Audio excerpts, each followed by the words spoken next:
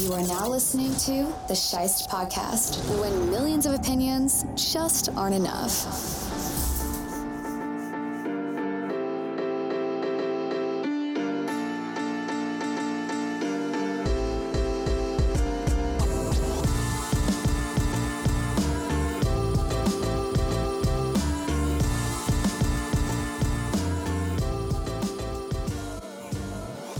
What's up, everybody? I miss this music. It's me, your host, Nick Scheist, and thank you for tuning in to an episode of the Scheist Podcast. It's been a while since I have sat in the booth and recorded an episode of this show because I've dedicated a lot of energy and time to bad movies we love, but it's football season once again. So Kristen's back in here with me. We're going to do the Pick'em show. And I've got an interview lined up for this show as well coming up in the future, so I hope you stay tuned. But if not, I hope you have fun with this episode, and let's get to it.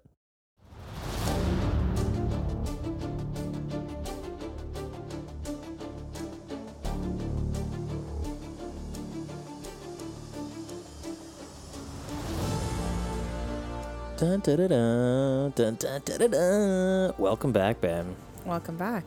Welcome back to everybody that may or may not listen to this. It's the Pick'em show, and we've been gone for, since the Super Bowl.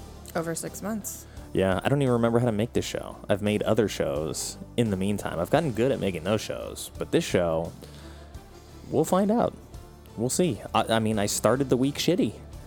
Most people probably started with a L, unless you're a Detroit fan. And we're going to get to that game first, obviously. We've got 15 minutes on the clock right now. After review, the result of the play is 1st and 15. Detroit ended up winning 21-20. But, it's a game that I feel like Kansas City probably should have won. I felt like Detroit could win the game, and I felt like they were going to compete. And up until 4:30... I had Detroit as my pick because I just looked at the spreads. Oh, I guess I got to make sure I turn down that sound effect I was not ready for. And man, it looks like my vocal levels are super, super high. I turned that down a little bit. I usually have the spit guard on, so I'm not usually this close and this sultry in the microphone. But I can talk at a distance and have it be semi-normal. Anyway, I had Detroit locked in until 4:30, and then I don't know why I was just like, well, it's in Kansas City, they're the champs, it's national TV, it's a big stage for Detroit. I looked at Detroit's record from the end of last season when they went 7-2, and they never played a team as good as Kansas City, so it was a huge step up in competition for them. And I figured that Detroit got better, Kansas City got worse. But Kansas City's still Kansas City. They're still well coached. They still have Mahomes. But then the news comes that Kelsey's not going to play. Chris Jones is holding out on his contract. So I figured that the offense would struggle a little bit, and they did. And I thought that the defense might have issues, and they really didn't. The Kansas City defense played well. Their linebackers played well. I think they got hit with one key pass interference call that hurt them. But other than that, they weren't penalized that much. And what we saw, though, was that the absence of Mahomes makes a big difference. Excuse me. What we saw was that the absence of Travis Kelce makes a huge difference to that offense, especially with Juju gone, with losing Tyreek a year before. So it's I think their longest tenured receiver right now is MVS, and he only came in last year. Mecole Hardman's gone. Demarcus Robinson is gone. So all those guys that were really part of the Super Bowl teams are gone now. And without Kelce out there, you're really relying on Mahomes to play a super high-level game. And, there was a point in the game where he had a bunch of completions to a bunch of different receivers and was playing fairly well, but I think at one point I also looked like he was 19 of 34. So he finished 21 of 39, which is, barely above 50%, but he had a lot of receivers dropping passes, so that really ended up being sort of the thorn in the side of the Chiefs in general, because They went down 7-0. Detroit fake punted and turned that drive into a touchdown. They had to get ahead in that game, so they did, and they looked good. Detroit's defense looked a lot better as well, and it's a combination of their defense looking better, the Chiefs' offense looking like they're not perfectly in sync, and then the Chiefs end up tying it. Chiefs go ahead 14-7, and I think they carried that 14-7 lead into the half, and then as they had the ball, because they were looking to do that swing, that second half swing where you score to end the first half, get the ball back, score again. So even if they had kicked the field goal there and gone up 10, I feel like the Chiefs are probably in control of that game the rest of the way, because you're playing with a 2-score lead. So even if Detroit scores and gets back in it, they're still down and they still have to give the ball back to the Chiefs, and then the Chiefs from there can sort of like operate in a way that allows them to run the ball. They don't necessarily have to score touchdowns in the same pressure system that they would if they were in kind of a tie game and trying to stay ahead of the Lions. And they get the ball to start the second half, and I think it was that opening drive where it was Kadarius Toney, I believe, who the ball hit him in the hands, bounced up in the air, and then the rookie defensive back for Detroit just snagged the ball and was able to take it the rest of the way for the touchdown. And so the game is tied at that point. It was Brian Branch on the 50-yard interception return touchdown. And so all of a sudden, like, all that hard work is out the window. And I think there's a possession close to the end of the first half, too, where Mahomes got hit late and got hit low, and they didn't call it. And so it would have put them in field goal range. So they would have been up 10, I think, going into the half. Maybe wrong about the timing of that, but there's definitely a sequence where they were on the Detroit side of the field, and that call didn't happen. But then again, this dude, Juwan Taylor, on the Chiefs offensive line, cheated on every single snap of the game. He was illegally lined up basically every single snap, every passing play for sure, and he false started a fair amount of the time. I would say close to every play. I don't know why the refs let him get away with it. They even went to the rules analyst at the time. Terry McCauley, I think, was the ex-referee analyst on that game. And he said, yeah, we've been watching him this game, and he's not lined up properly. He hasn't been all game. So, I mean, I know that the refs are sort of getting their bearings too, but when you look at Detroit and you look at a guy like Aiden Hutchinson, who's just a filthy pass rusher, and he's in his second year now, I mean, he's going to be a TJ Watt, JJ Watt kind of player. Nick Bosa, like, he's going to be that kind of guy. And so to see that the refs were allowing Kansas City to sort of let this player have an advantage against him made a big difference in the game, especially when, you know, Mahomes doesn't have that outlet to Kelsey that he normally has. So it bought them more time in the pocket. And then, like, towards the end of the game, when the Chiefs have the ball and they're trying to come back after the lead swings, they finally hit Taylor with the false start, like, in the key situation. And so, like, it just looked ugly, because it's like he's been doing this the whole game. You don't set the precedent, and then when the game is on the line, you throw that flag.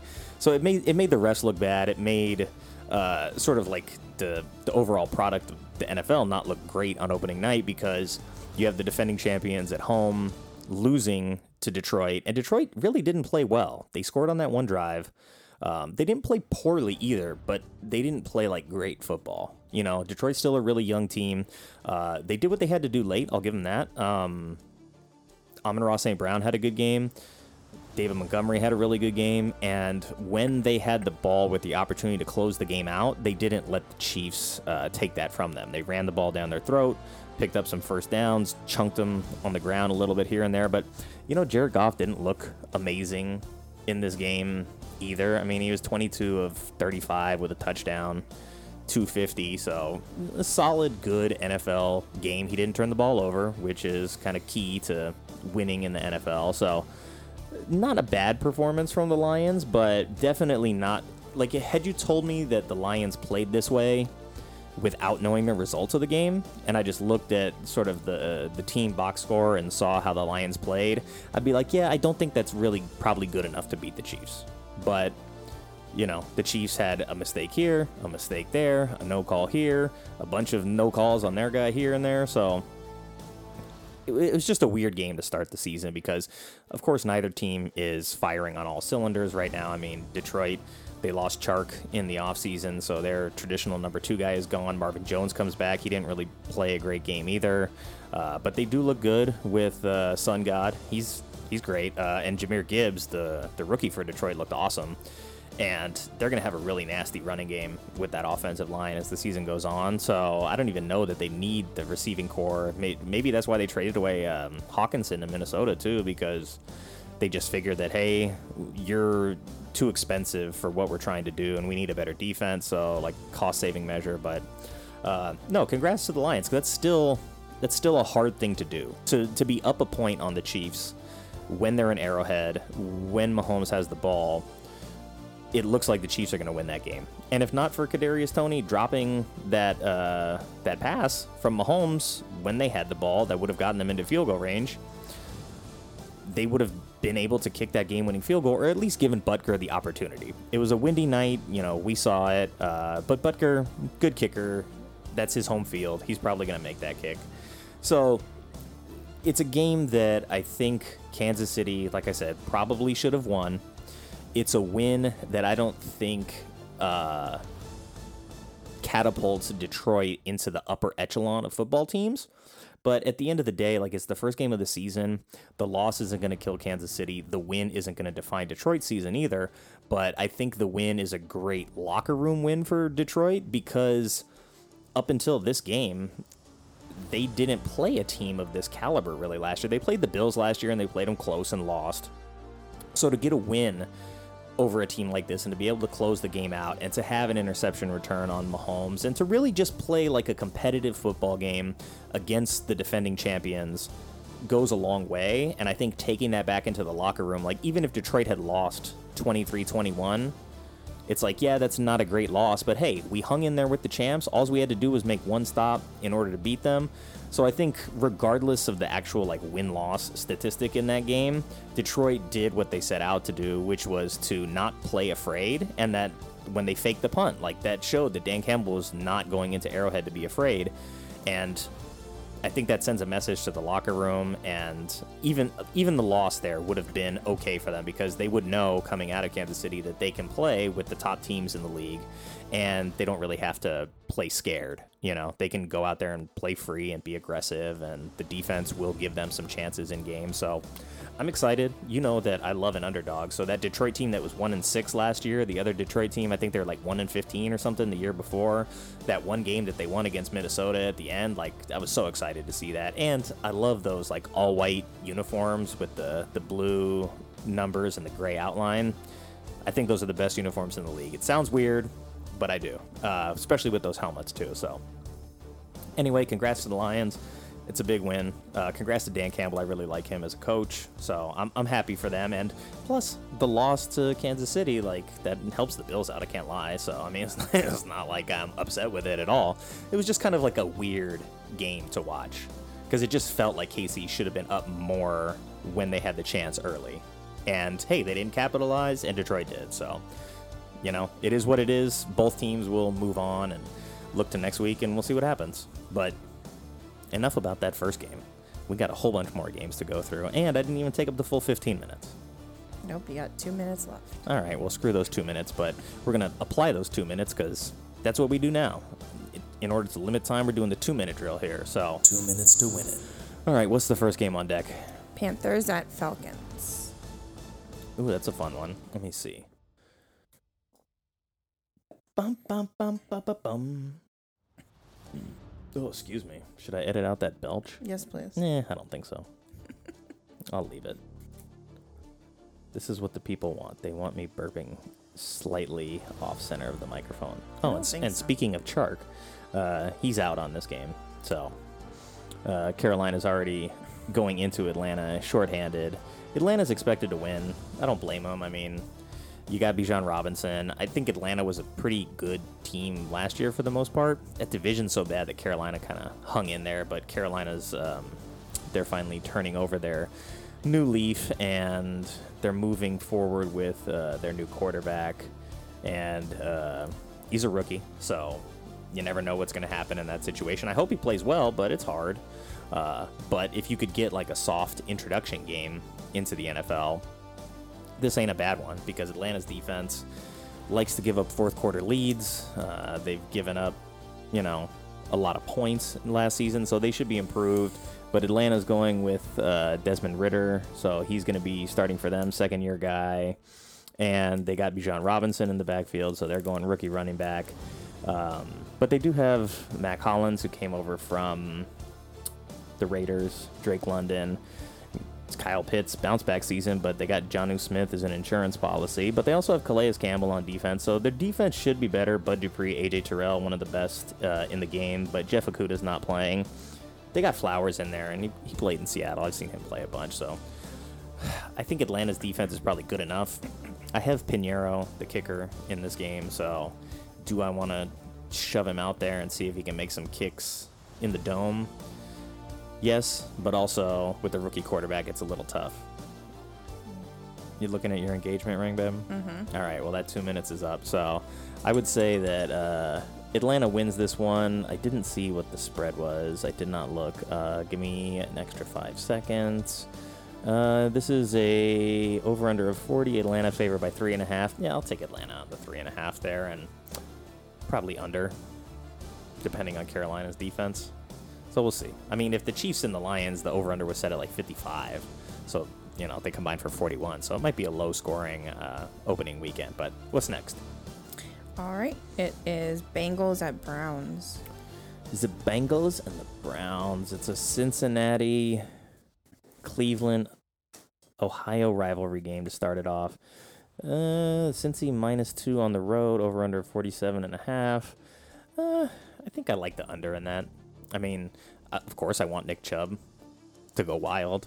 I would like to see him catch some passes too, because I got Chubb, I got Burrow in another league. You got Chase. You're 30 and seconds Burrow. Jamar's, and you got Burrow, so you got a nice stack going there. And Cleveland has hung their hat kind of on their defense the last couple years, but I think they're not as good as they were 2 seasons ago. So it's tough for me to be afraid of the Cleveland defense right now. And, I mean, Myles Garrett is a very good player, but, one-man army can't really win it all by yourself. They do have Zadarius Smith, though, which is a good addition. Denzel Ward, good corner. Greg Newsome, good corner. So, it's not that their defense is bad. It's that Cincinnati plays a style of football that I think puts a lot of pressure on you. Because if you don't dedicate the resources to Chase, he's going to burn you. So you dedicate the resources, and then you got a guy like Higgins who's a really good number 2. And then if you can manage to take both of them away, then Tyler Boyd's pretty damn good. And then they run the ball well with Mixon, and their defense is better than Cleveland. So Cleveland's still sort of figuring out with Watson, but Deshaun looked like trash last year, which makes me happy, but also doesn't give me the confidence to think that they're going to break 47.5. But if they do, I hope Nick Chubb has 100 yards and 2 touchdowns and 5 catches and another touchdown, and just chub it up. So I have to actively cheer against Cleveland, except for Nick Chubb. Fair enough. But I think Cincinnati's the better team anyway. 2 points on the road is not a ton, so I'll take Cincy. I mean, I have to cheer for Cincy because of Burrow and Chase. Yeah, 30 seconds Jamar's, baby. Mm-hmm. All right, who's next? Jags at Colts. I initially thought this game was going to be in Jacksonville, but the fact that the late season game is going to be in Jacksonville is not good for the Colts. They probably lose that game. But Jacksonville should win this game anyway. They got a lot better last season. Their defense is better. Jonathan Taylor is not playing. The Colts are putting Anthony Richardson, rookie quarterback, in there against a defense that is getting better but is already young and fast and aggressive. So they make some mistakes, but they're aggressive. But you got Zach Moss is doubtful, so Deion Jackson, who Andrew smartly picked up, who I didn't even realize he was available. I didn't think he made it out of the draft, but you're going with this kid, and then Evan Hull, who I have in one of my dynasty leagues, but Michael Pittman Jr. I thought Isaiah McKenzie was waived as well, but I guess not. He's on the depth chart, and then Alec Pierce. So we're gonna find out how good Anthony Richardson is, but I don't know. Like, if you're the Colts, like, why did you pick up Gardner Minshew, right? Because you drafted a young rookie quarterback to be the future of the team. But are you just, in case he gets hurt, you have Minshew? But that seems like a lot of money to invest in a guy like Minshew. I don't know what his contract is, but he's making decent money to be a backup. And he's a veteran, too, and I thought Minshew was going to get a chance to start here. Maybe he lost the job. I've seen Anthony Richards' arm. He's got a good arm, but I haven't really seen enough of him playing quarterback to know what's going to happen in this game. I just know that Trevor Lawrence got a lot better. ATN's healthy. Jacksonville's super deep at running back. They're adding Calvin Ridley, who, of course, I have to cheer for because our dog is named Ridley, and she has a Ridley jersey, too. So I'm all in on Ridley. And Ridley, I think, is my number one receiver in fantasy right now. So he didn't even play last year, and I drafted him like a number one. So go figure. I know, he let me down last year. Yeah, but like they're adding him into the mix with Christian Kirk and Agnew and Zay Jones and Evan Ingram. So I gotta take the Jags here. What is the spread in this game? It should be at least 6, I would say. But division game on the road, 4.5. I'll take Jacksonville minus 4.5 easy. All right, what's next? Bucks at Vikings, which I think it's funny. Yahoo has Vikings 94.64%. I'm surprised it's not higher, to be honest. Is Baker Mayfield going to lead Tampa? I mean, Mike Evans is basically looking for the door. I don't know. It's going to be interesting to see Baker because like we saw, like that game where he came in for the Rams last season and won that game, I was super happy for him. Because he got there 2 days before that game and just showed like this is like what a veteran quarterback can do. And I think, even with his faults, and I don't think Baker's like an elite quarterback in this league by any means, but the dude wants to win and he plays hard. And so even though like some of the mistakes that he's making at this point in his career probably should be cleaned up, I think Tampa is probably a good place for him to just gunsling a little bit because, Tampa had Ryan Fitzpatrick, Jameis Winston, these guys that love throwing the ball, but they would throw basically just as many interceptions as touchdowns. And, I think that's probably where Baker's going to be. He should be above a 2-to-1 touchdown to interception ratio for this team, but it's going to remain to be seen whether or not he gels with the guys that are in place. And, Minnesota's favored by 5. This Tampa Bay defense is not the Tampa Bay defense that it was a couple seasons ago. They still have Vita Vea. They still have Devin White and Levante David in the middle. They still got Shaq Barrett, Jamel Dean, Carlton Davis, Antoine Winfield. So there's still a lot of good players in place. But I think, without Tom there to sort of steady the ship, I don't know. It's gonna be weird. It's not a game that Tampa cannot win, and it's a game that Minnesota at home being favored by 5 is kind of like a trap game where Minnesota should definitely win this game and win by 5. But you never know. You never know. And without Dalvin Cook, we don't know what that offense is gonna 100% look like. Adam Thielen's gone, so that sort of like trusted second guy is gone. Still got Jefferson. I think 5 is a lot, but I probably have to side with Minnesota. I like Minnesota to win. I think Tampa may cover, but realistically, maybe I just pick up the Tampa kicker and see if he can hit some field goals in the dome or something. But all right, what's next? Titans at Saints. Okay, Titans, Saints. Who are the Titans these days? I don't even know. Remember the Titans. I remember them, all right. New Orleans favored by 3 at home. I would still think that Tennessee is the better of the two teams.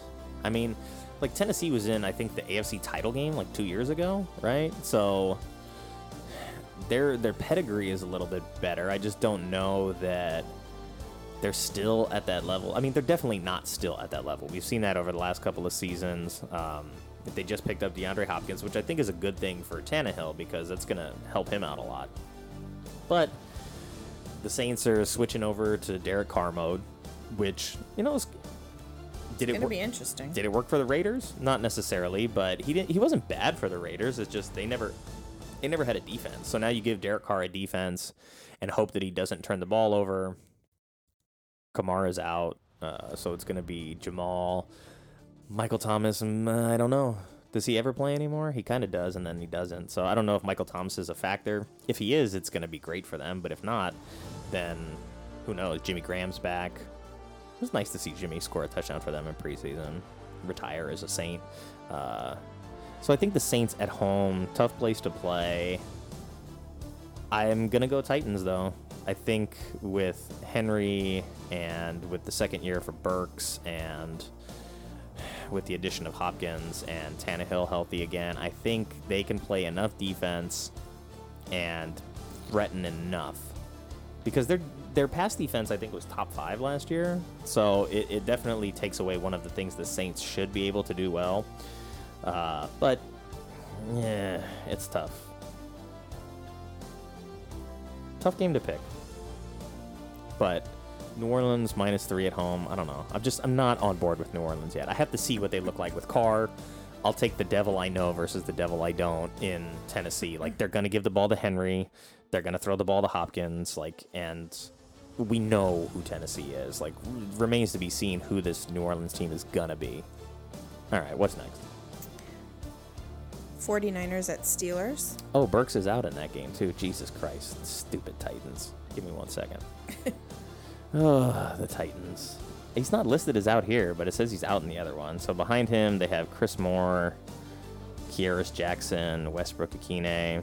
All right, well, they're not as deep at receiver as they probably should be. So it's going to be Derrick Henry and Hopkins are going to have to win that game for them. So good. I want it to be a Derrick Henry day. Yeah, I'm fine with that. If by Henry means necessary, right? Yeah, that's what I should name myself in the other league. Yeah, you should. What did you do in that league for your name? I just have it as my name. Oh, yeah, see? I'm TBD. I don't even have a name yet. I got to think of something.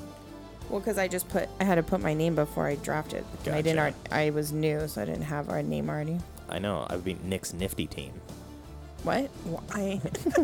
Because when it gives you like an auto name, it's like... That's what it selected for you? Yeah, I think one year it did. Nick's Nifty Nimble Team. Anyway, that's terrible. Niners at the Steelers.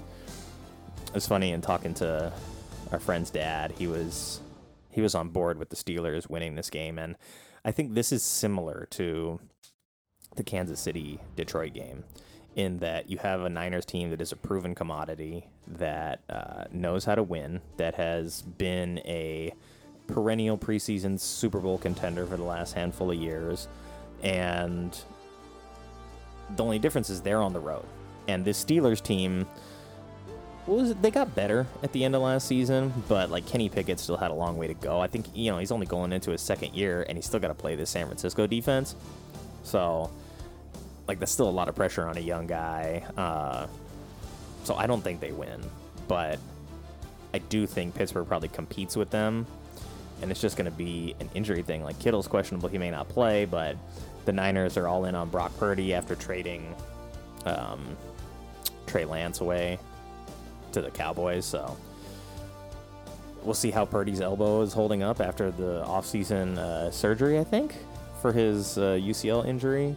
And, of course, they have McCaffrey. They got Debo. Ayuk should have a big breakout year this year for them. Juwan Jennings is pretty solid. They got Juice at fullback still. Still got a good O-line. Still got Bosa, Hargrave, and Armstead on the D-line. Still got Greenlaw and Warner. And they still got Hufanga. Charvarius may or may not play. And they got Lenoir at the other cornerback position. So, okay, maybe their secondary is not as good as it was, but when Nick Bosa's breathing down your neck, secondary doesn't have to be as good. I'll take the Niners in this one. I'm surprised to see... is Pittsburgh favored? Did I read that wrong? No, San Francisco's favored by 2.5. Yeah, that's fine. Competitive game. They win by a field goal maybe on the road, but similar to Detroit and Kansas City. Who's next? Cardinals at Commanders. Oh, boy. Cardinals are arguably the worst team in football right now. I don't know if Kyler's playing. He's not. He's out still. So Joshua Dobbs, who didn't play poorly. Then you got Connor, who wants a trade. Marquise Brown's questionable. Ertz is questionable. They got Dortch at wide receiver. Rondale Moore. And then JJ retired. So their most veteran presence on defense is gone as well. I think it's really their defense that's going to be an issue here. Like, even if the offense manages to do okay, they're going to struggle because Washington's got a nice two-headed monster at running back with Gibson and Robinson. They've got really good depth at receiver. I think some of the best depth at receiver in the league, honestly, with McLaurin and Dotson and Samuel. And then Sam Howell, second-year guy. Everybody's pretty high on him, but again, he hasn't really played a ton of NFL football yet. So, again, Chase Young is out. So, this is a Washington defense that a couple of years ago was excellent because of him, and now he hasn't been able to be healthy for the last couple seasons. It's hurt them, but, Cameron Curl's good, Kendall Fuller's good, Montez Sweat on the other side is good, Jonathan Allen, Deron Payne. They still have a good defense. They just have to play like it, and I think against a team like Arizona is sort of your defense gets to play downhill a little bit, if that makes sense. Kind of like the opposite of when you play against a bad defense, you get to run downhill. But yeah, I have no faith in Arizona. I could see Arizona not winning a game this year, to be honest, because their division's hard too. So, the Rams are not great. They might be the worst team in football too with Cooper Kupp out. So, yeah, that's going to be a tough one. What's next? Oh, hold on. Timer's going on. That's fine. We're getting back in the groove. We don't know what we're doing yet. This is like our preseason, but yeah, it's we should have done a preseason one. Texans at Ravens. The Ravens, I think when I saw they were favored by 8.5, 9.5, huge spread. So that's not a great sign for the Texans. And I don't know, because the Texans seem like, they didn't believe in Davis Mills, and they drafted C.J. Stroud, and he might have been the best quarterback coming out of the draft, and he made some good throws in the preseason, but his receivers were not really helping him out. So if his ball placement is good, but you're not getting the catches, then that's going to be a struggle. But you got Lamar Jackson back. J.K. Dobbins is healthy finally, I think. You've got Gus, the bus. So Ravens look like the Ravens that they were a couple of years ago. Plus, I think it was last year where they added Patrick Queen into the mix. So they've got like a real gnarly... Oh, no, they added Roquan Smith. I'm sorry. So their linebacking core is pretty gnarly. I don't know. It looks like they're running a 3-4 right now. So they've got Humphrey is out. Marcus Williams at safety. Hamilton, Rocky Sin. So I guess what's his face is gone. Who played? I think he played for the Rams. Who? Marcus Peters? I don't remember him. I don't know. Him and Jalen Ramsey were in a trade, I think, for each other. I don't remember exactly. It was a couple of years ago. They still got Tucker, so they're not going to really miss any field goals. But yeah, Lamar, JK, and then you got Bateman, OBJ, Flowers. Duvernay had a really nice season last year. So, I mean, they look poised to be back to the Ravens that they were, and especially with Lamar back. I don't see any reason the Ravens don't win that game. I guess the only question is, do they cover, 9 points? That's a big spread, but 9.5, over under 43. I know I used my 2 minutes already, but yep. It's all right. We're preseason. Stroud, Pierce, Singletary. Yeah, Nico Collins, I saw him drop like a pretty easy, good throw by Stroud. They do have Robert Woods. They have Noah Brown. They have Dalton Schultz. So that's actually a really solid offensive skill team. It's just going to be, can their offensive line hold up and can their defense hold up? All right, I'm going to say Ravens win, but it's inside of 9.5. So I think Texans cover somehow. Maybe they don't, but, first game for the rookie against the Ravens' fast defense, maybe not. But shit, I'll take it. Probably good odds. All right, what's next? Packers at Bears. Oh, it's the Jordan Love era. Green Bay, they're on the road. It's also the Justin Fields era full-time now. Christian Watson is out, so the guy that showed up... remember last season where like Green Bay didn't have a receiver and Rodgers was, being a diva about it, and then all of a sudden this rookie kid they had from Notre Dame, I think, just like came out of nowhere, and he's huge and he's fast and he was making plays. Yeah, he's out this game. So you're missing your best receiver. Lazard left. So I'm really looking at maybe their rookies. I've got one of them in one league. Dobbs is questionable, so Jalen Reed is the next man up. They can still turn around and run the ball a lot. Their defense is supposedly decent, but I haven't believed that in years. They always tell me that Green Bay is an elite defense, and I'm like, I've yet to see it. It's not that they don't play well on occasion, but when I think of elite defenses, I think there's a big gap between a team like San Francisco and a Green Bay. So Green Bay's defense might be good.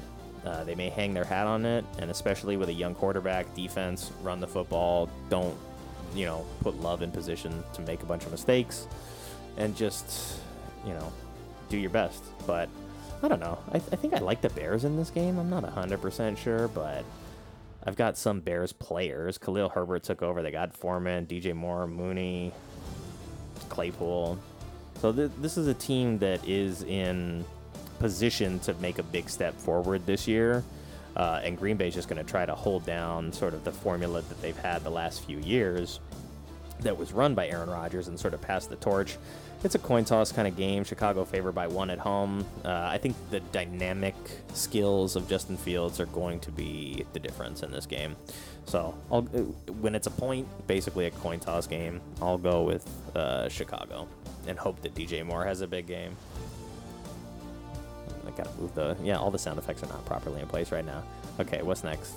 Let me turn off the background music. Can they hear that? They'll be able to hear it at some point. Okay. What's the next game? Raiders at Broncos. All right, Raiders Broncos. I feel bad for Tim Patrick, having blown his not his ACL. ACL was 2 years ago, and then now he tore his Achilles, so his season's over again. Denver favored by 3.5. This is a tough game for the Raiders, especially new quarterback. I mean, Josh Jacobs really burned them a couple times last year. I mean, Jacoby Myers a nice addition to that team, and you got Myers, Renfro, Adams, so really good receiving core, honestly. You got two guys who are just, really good hands guys in Myers and Adams. Renfro, not even bad, but he's, probably the best slot receiver since Beasley retired or was forced into retirement, but they got Austin Hooper as well. They got Max Crosby. Chandler Jones isn't playing, though. But it looked like the Raiders finally started to figure out who they were late last season, but it was already at the point where they had conceded that their season was over. But Jacobs signed a 1-year deal, and it's going to pay him a little bit more. So I expect them to be Josh Jacobs heavy. Jimmy just has to not make mistakes, and they'll compete. And then we don't know who Denver is because they looked like ass last year. And Russell Wilson, I don't know. Jerry Jeudy's questionable. Javonte Williams is back, but he's coming back from the knee injury too. Sutton, I think, is 2 years removed from his knee injury. Marvin Mims Jr. as your third receiver is not really instilling me with a ton of confidence. And then their tight ends, I mean, unless they want to go and run the kind of offense that Seattle did back when Russell Wilson was successful in Seattle. And it's so weird because a lot of the success that Denver had offensively was coming out of 2 tight end sets because it showed different blocking packages to the defense. It allowed Russ to move. And then when Russ is outside the pocket, he's very good because he can see well. But when he's trapped in the pocket and you don't let him escape, at 5'11" or whatever, it's hard to see over a lot of these guys. And seeing downfield is not exactly easy. I don't know, 3.5's a lot. I'm going to take the Raiders to cover. You know what? I like the Raiders outright to win. I think Jacobs just hammers the rock, and they find a way. I don't know. Fuck it, Raiders. What's next?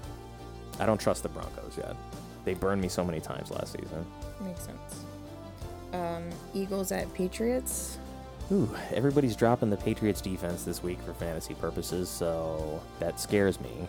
And the Eagles obviously have a good offense, so maybe I should not have taken the Patriots in week 1. But the Eagles are going to be in a similar position last year where they have like 8 running backs. Right now they have DeAndre Swift, Rashad Penny, Kenneth Gainwell, and Boston Scott replacing Sanders. Sanders left, got a good deal in Carolina, but they still have AJ. They got Devonta Smith. Quez Watkins is not like a beastly number 3 receiver, but Goddard at tight end works into their offense pretty well. I love Olamide Zaccheaus, whatever his name is. I don't know if he's wearing 17 anymore, but he's good. And the Eagles defense is so good that I think, especially after last year being close and almost winning a championship, like getting there with Jalen Hurts in that sort of compressed time frame will do a lot for them. And I really think that Mac Jones is not great, but Matt Corral is out. Bailey Zappi's a good player, but he's not going to play. He's behind Jones. And then Ramondre is questionable. Tyquan Thornton, injured reserve. I don't think he's played for the Patriots at all. Devontae Parker's questionable. 2 of their offensive linemen are questionable. But, as we've seen from Bill Belichick over the years, is that he definitely sort of bullshits the injury report. Like, the Patriots have more guys, I think, on the injury report as questionable every season than anybody. Because it's like, if they're questionable, like, it says that they're hurt, but you still have to kind of like prepare for them anyway, so you don't really get to prep for the backups. And just knowing the way that Belichick has manipulated things in the past, it's not a surprise to me that like he likes that kind of gamesmanship, where it's like, oh, is our best player out or not? Well, he's questionable, so you have to decide whether or not you want to game plan for that or not. It's a Belichick move for sure. But yeah, I'll take the Eagles and 3.5 on the road. Yeah, Eagles all day. And Patriots. It's not easy to go into New England and win, but fuck the Patriots. Who's next? Dolphins at Chargers. Should be fun. It's a game between 2 would-be high-scoring offenses. I don't know. It's going to come down to, like, is Tua, like, game ready? Because I'm scared to see him play with the kind of head injuries he's had over the last year. But when he plays well, he executes at a pretty high level. And Tyreek Hill and Jalen Waddle are a lot to deal with. Mostert coming out of the backfield is nice. They didn't land Dalvin Cook.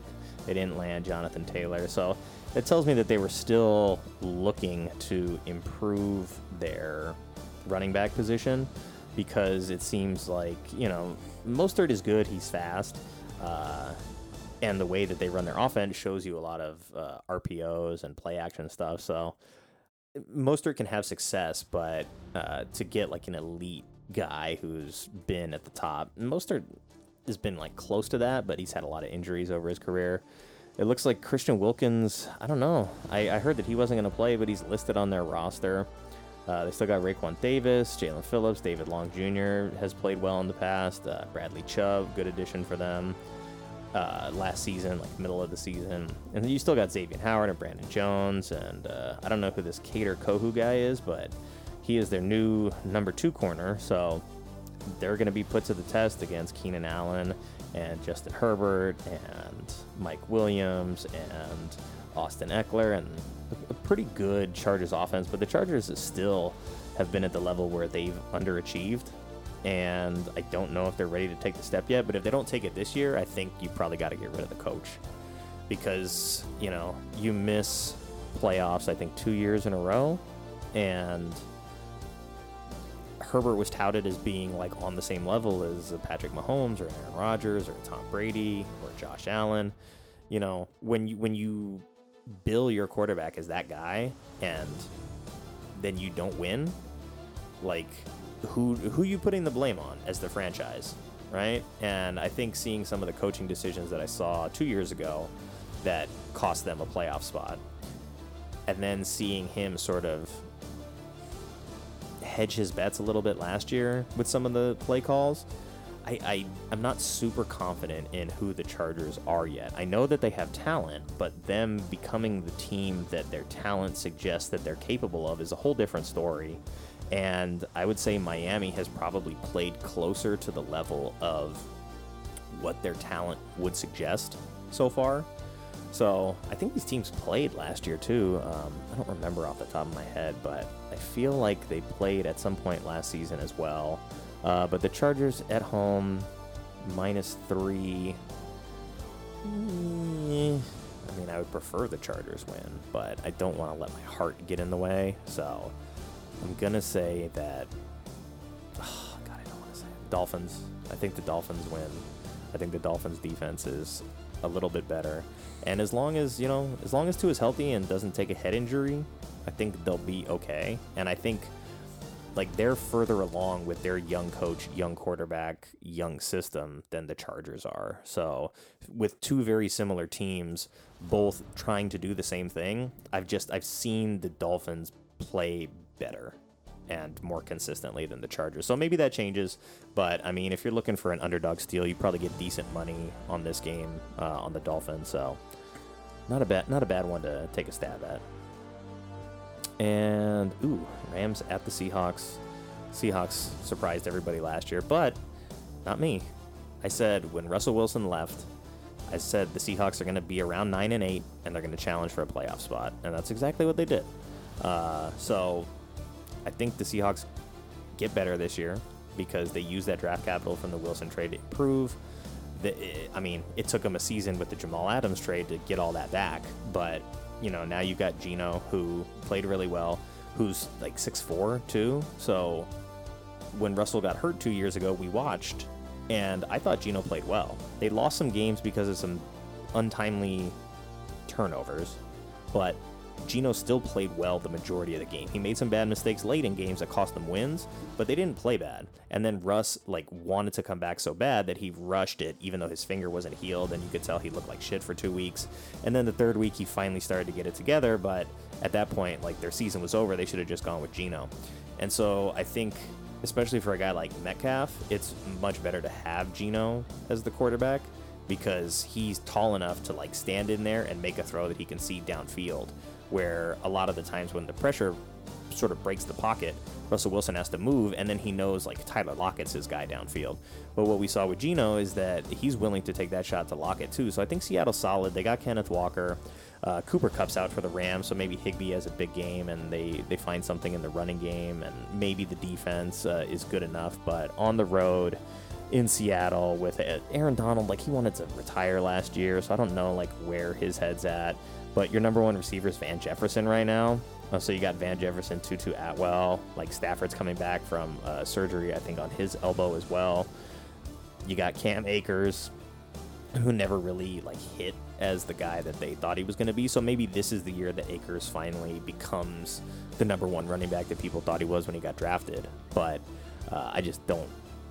I don't care for the Rams that much, and B, I just think Seattle at home in this particular game without Kupp is going to put a lot of pressure on Stafford to keep pace. So if it were Seattle by 2.5 or 3 at home, I think that's way easy. I'll take that all day. Seattle by 5 is a little more sketchy, but I think they cover. So what's next? No, it's not Sunday night. Next game is Rams Giants, right? No, Cowboys Giants. Oh yeah, sorry, my bad. I got Rams on the brain. I'm sorry, it's my first day back. Cowboys at the Giants. Cowboys are favored 55%, and this is probably 3 points? No, 3.5. Dallas favored on the road. I don't like that. I understand it, but I don't like it. I think the Giants are another one of these teams that's getting better, and you got Saquon back.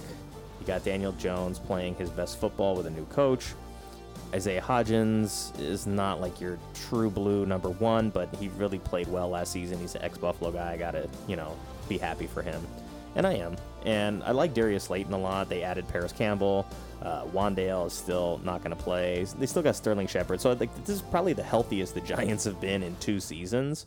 So it's going to be interesting to see what they look like because they haven't really been at full strength in a long time. And they added Darren Waller, who's questionable, after getting rid of Ingram. So it's they moved on from a guy in Ingram who was athletic, tight end, big playmaker, but just didn't work in that system for some reason. But now he's down in Jacksonville finding success, and then I think New York realized that his skill set is valuable, so they made a move to get Waller. With Carr leaving the Raiders, I think Waller was happy to move on and get out of there. Like, he just didn't want to play with Jimmy G. Devontae Adams locked him that big ass deal, so he's not going anywhere. So hopefully he elevates Jimmy. But anyway, I would prefer Dallas lose, but we got family that are Dallas fans, and there's a lot of players on the Cowboys that I actually like. I mean, I like Pollard a lot. CD hasn't really shown me that he's a true number one in the way that they're going to pay him to be. And I think last year with Amari Cooper being gone, they missed him a lot. So adding Brandon Cooks into the mix is nice. You get Gallup as well. Brandon Cooks is listed as their number 2, so I don't know if he's going to get the number 2 routes, but I like the fact that you can mix him up in the slot is a really good option for Dak. It kind of gives you a Cole Beasley element to that offense that they've been missing for the last few seasons. Losing Dalton Schultz definitely takes away a little bit of a safety blanket from Dak, but I think they drafted Ferguson. But they got 2 guys on the O-line that are both banged up for this game. And these games were close last year already. I think the Giants have improved a lot over the last 2 seasons. Dallas, I don't know. I mean, Dallas, like, they put up wins, they score, they have a good defense. But I don't know that they've actually, like, gotten better, if that makes sense. Like, they're still the same Cowboys team that I saw. I think they finally got a playoff win, which was important for them, and that's going to help them down the stretch. This is still a tough game, though. On the road, on Sunday night, the pressure's definitely on them to be favored in this position on the road. So the Giants kind of, get to play with house money, and they get to do it at home. I don't know, screw it. I like the Giants. I think that, Dallas can obviously win, but I like the Giants. And then we get to the game. The only game that matters this week. New York on 9/11. No, only one New York team, but yes. What is the team name? The Buffalo Bills. The Jets play in New Jersey. I understand, but... The Giants play in New Jersey. And oddly enough... But they're called the New York Jets. I get it. But both of these games, the Sunday night game and the Monday night game, are both being played in New York on the anniversary of 9/11. Obviously, the Sunday night game is not on that day, but this weekend. It's still the weekend. Yeah. So, look, the Jets are good. Aaron Rodgers theoretically makes them better. If they didn't fix their offensive line problems, they're still going to struggle. Breece Hall, questionable, but you got Dalvin now, so they have a little bit of breathing room at running back. Corey Davis retiring, though, it's such a weird thing. I mean, he's 28. He was about to play with the best quarterback of his career, and he just walked away. And so you still got Garrett Wilson, but look what Rodgers did. All he did last year was complain about talent that was around him, right? They didn't draft a receiver. He complained about getting offensive weapons. Look who the fuck is on the Jets now. Randall Cobb and Alan Lazard. So you went and you took the guys that you said like weren't good enough. And I mean, they're your boys. You have chemistry with them. You're getting them out of a situation that they don't want to be in either. Look, I understand all that. And good for all of them to be able to find a home together in the Jets and maybe try and continue what they were working on in Green Bay that maybe they felt that they weren't able to do because of the coaching or the front office or whatever, right? But the Aaron Rodgers I saw last year, I don't know if he like sandbagged it because he was unhappy, but he didn't look good. And I don't doubt his arm talent. I don't doubt his ability to make certain plays.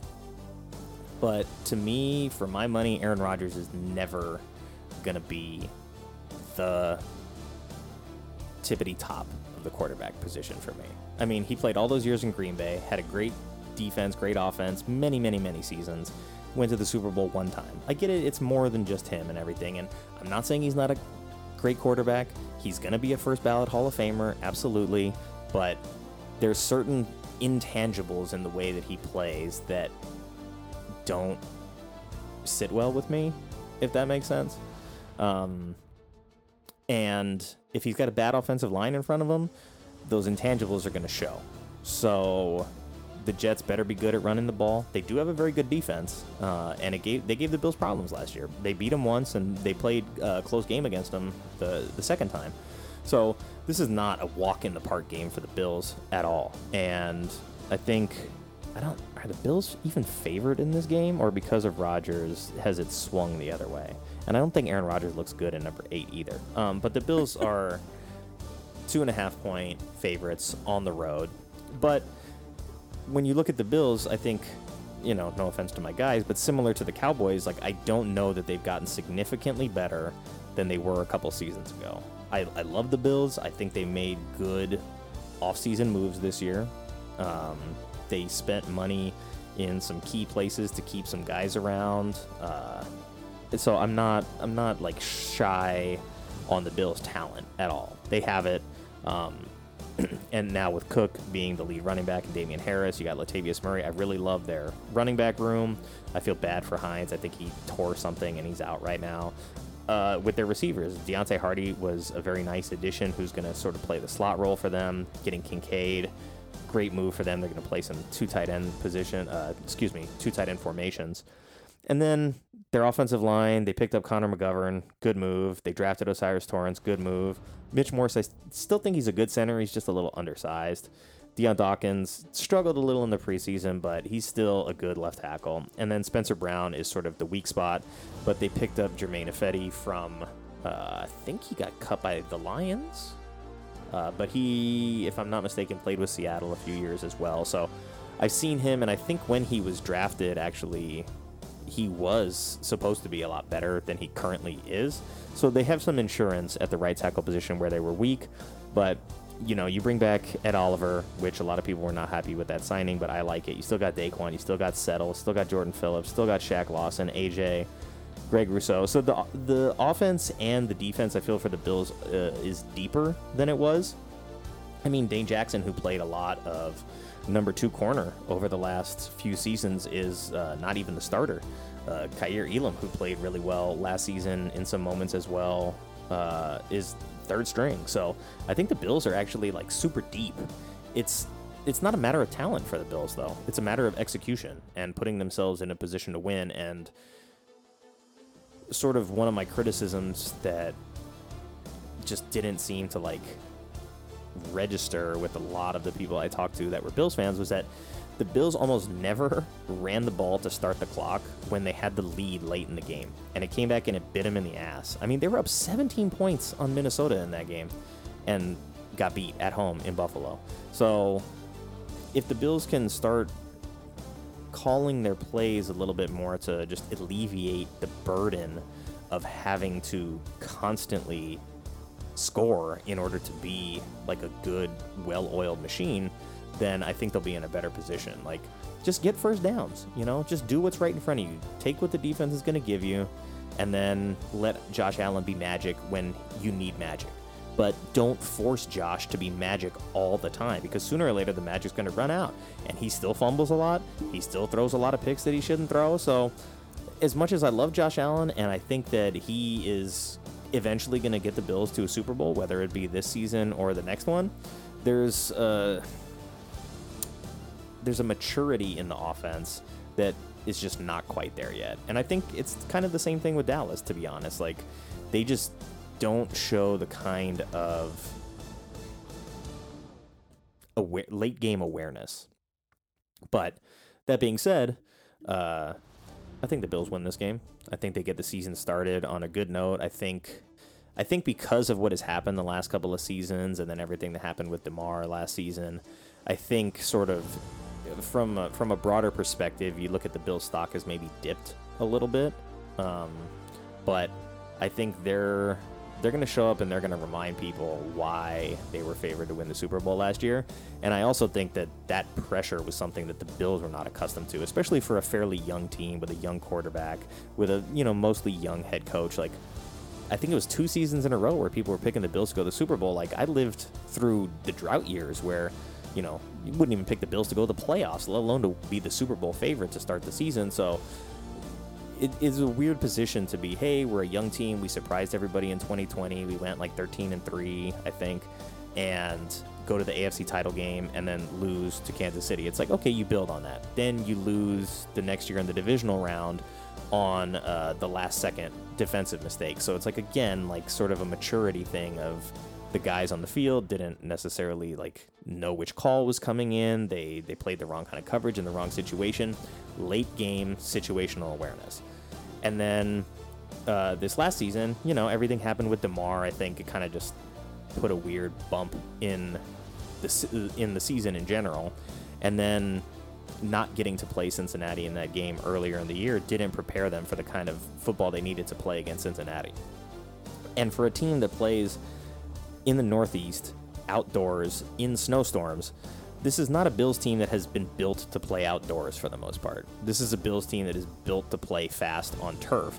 So getting the second tight end in there, dedicating a little bit more to the run game, and getting a guy like Harris and getting a guy like Latavius Murray, those are the kind of guys that are going to be there to close out football games for you. Because as we saw with the Detroit-Kansas City game, Detroit converted the first down that they needed to win the game on the ground. And David Montgomery scored the go-ahead touchdown for them on the ground. So when you can do that, you basically take the defense like out of the game. So if you're the Bills and you're in a situation, especially over the last couple of seasons, where you need to run the football and the defense knows you're going to run the football, the Bills lost that exchange quite a lot. And they struggled in short yardage situations because they knew that when the box would get stacked, they couldn't just conventionally run the ball. And so they were designing all kinds of weird stuff for Josh Allen, and that wasn't really working that well either. So to be able to line up on offense when the defense knows you're going to run, and you tell them, we're running on this play, basically. You don't tell them, but it's like, this is a running situation. They know we're going to run, we know we're going to run, and we still have to win that exchange. That's what the Bills need to do. Because if they can do that, then they can dictate when they want to run. And then they're a much more dangerous team. But when they're at the mercy of not being able to win short yardage runs, that puts their defense in a lot of, or that puts their offense in a lot of like fourth and short situations. And then if you don't convert, it's a turnover, and it's just messy, you know? So I think a Damian Harris, very good addition for them.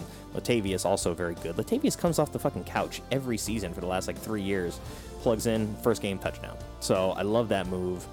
You need a guy that can just run between the tackles and get you 3 yards. And like, I don't dislike Devin Singletary at all. I love Devin Singletary. I hope he has all the success in the world in Houston and carves out a role in that offense, but it was very difficult for a guy who is like kind of undersized and under speed to be able to hit the hole and just fall forward. Like Derrick Henry, if you hit him at the line of scrimmage, it's very difficult to make him lose yardage. So he's going to just be big and fall forward for a couple of yards. That's what Latavius Murray brings for you. Like Damian Harris is going to push the pile a little bit. And Singletary like ran really hard in situations and got some big plays for the Bills here and there, but that short yardage run is where they need to improve. And if they can do that, then we're talking about the Bills potentially winning a Super Bowl. So it starts Monday night in the Meadowlands. Go Bills, baby! All right, we're at the end. That took an hour, but you know, we're back in the saddle. We are. We got to run the clock a little bit better, but I got to pay attention. Yeah. I also have to remember to set the timer every time. Yeah. Well, we'll figure it out. We'll get better at it. Yeah. It's actually been so long since I've done the show that I forgot the part where I cover all of my dog's picks as well. Red's picks. So I'm going to run through her picks for the week because she plays the pick'em with us. She doesn't have any money or anything riding on it, but we do keep her in the loop. And she took the Chiefs. She likes home teams. If you listen to this show, you know that. So she took the Chiefs along with all of us. So we all start 0-1, but she likes the Falcons at home over the Panthers, Browns at home over the Bengals, Colts at home over the Jags. She's taken the Bucks on the road at Minnesota. Then she's going back home, taking the Saints in New Orleans over the Titans, the Steelers in Pittsburgh over the 49ers, Washington Commanders in Washington over the hapless Cards. She also likes the Ravens over the Texans. In Baltimore, the Bears at home over the Packers, Broncos at home over the Raiders, Pats at home over the Eagles, Chargers at home over the Dolphins, Seahawks at home over the Rams. She flipped the script and went Cowboys on the road, picking up the W over the Giants, and then she breaks my heart on Monday night, taking the Jets over the Bills. All right. All right. Happy Football Sunday. There it is. All right, everybody, take care. Thank you to everybody who took the time to listen to this episode. I do appreciate it, and I do believe that word of mouth is still the best way to help, so if you liked what you heard, then please tell somebody. But otherwise, liking, subscribing, sharing, all that stuff helps too. This show is an extension of theshice.com, and you can contact me at nick@theshice.com or at Shice Podcast on Twitter. And until next time, stay safe, be well, and go Bills.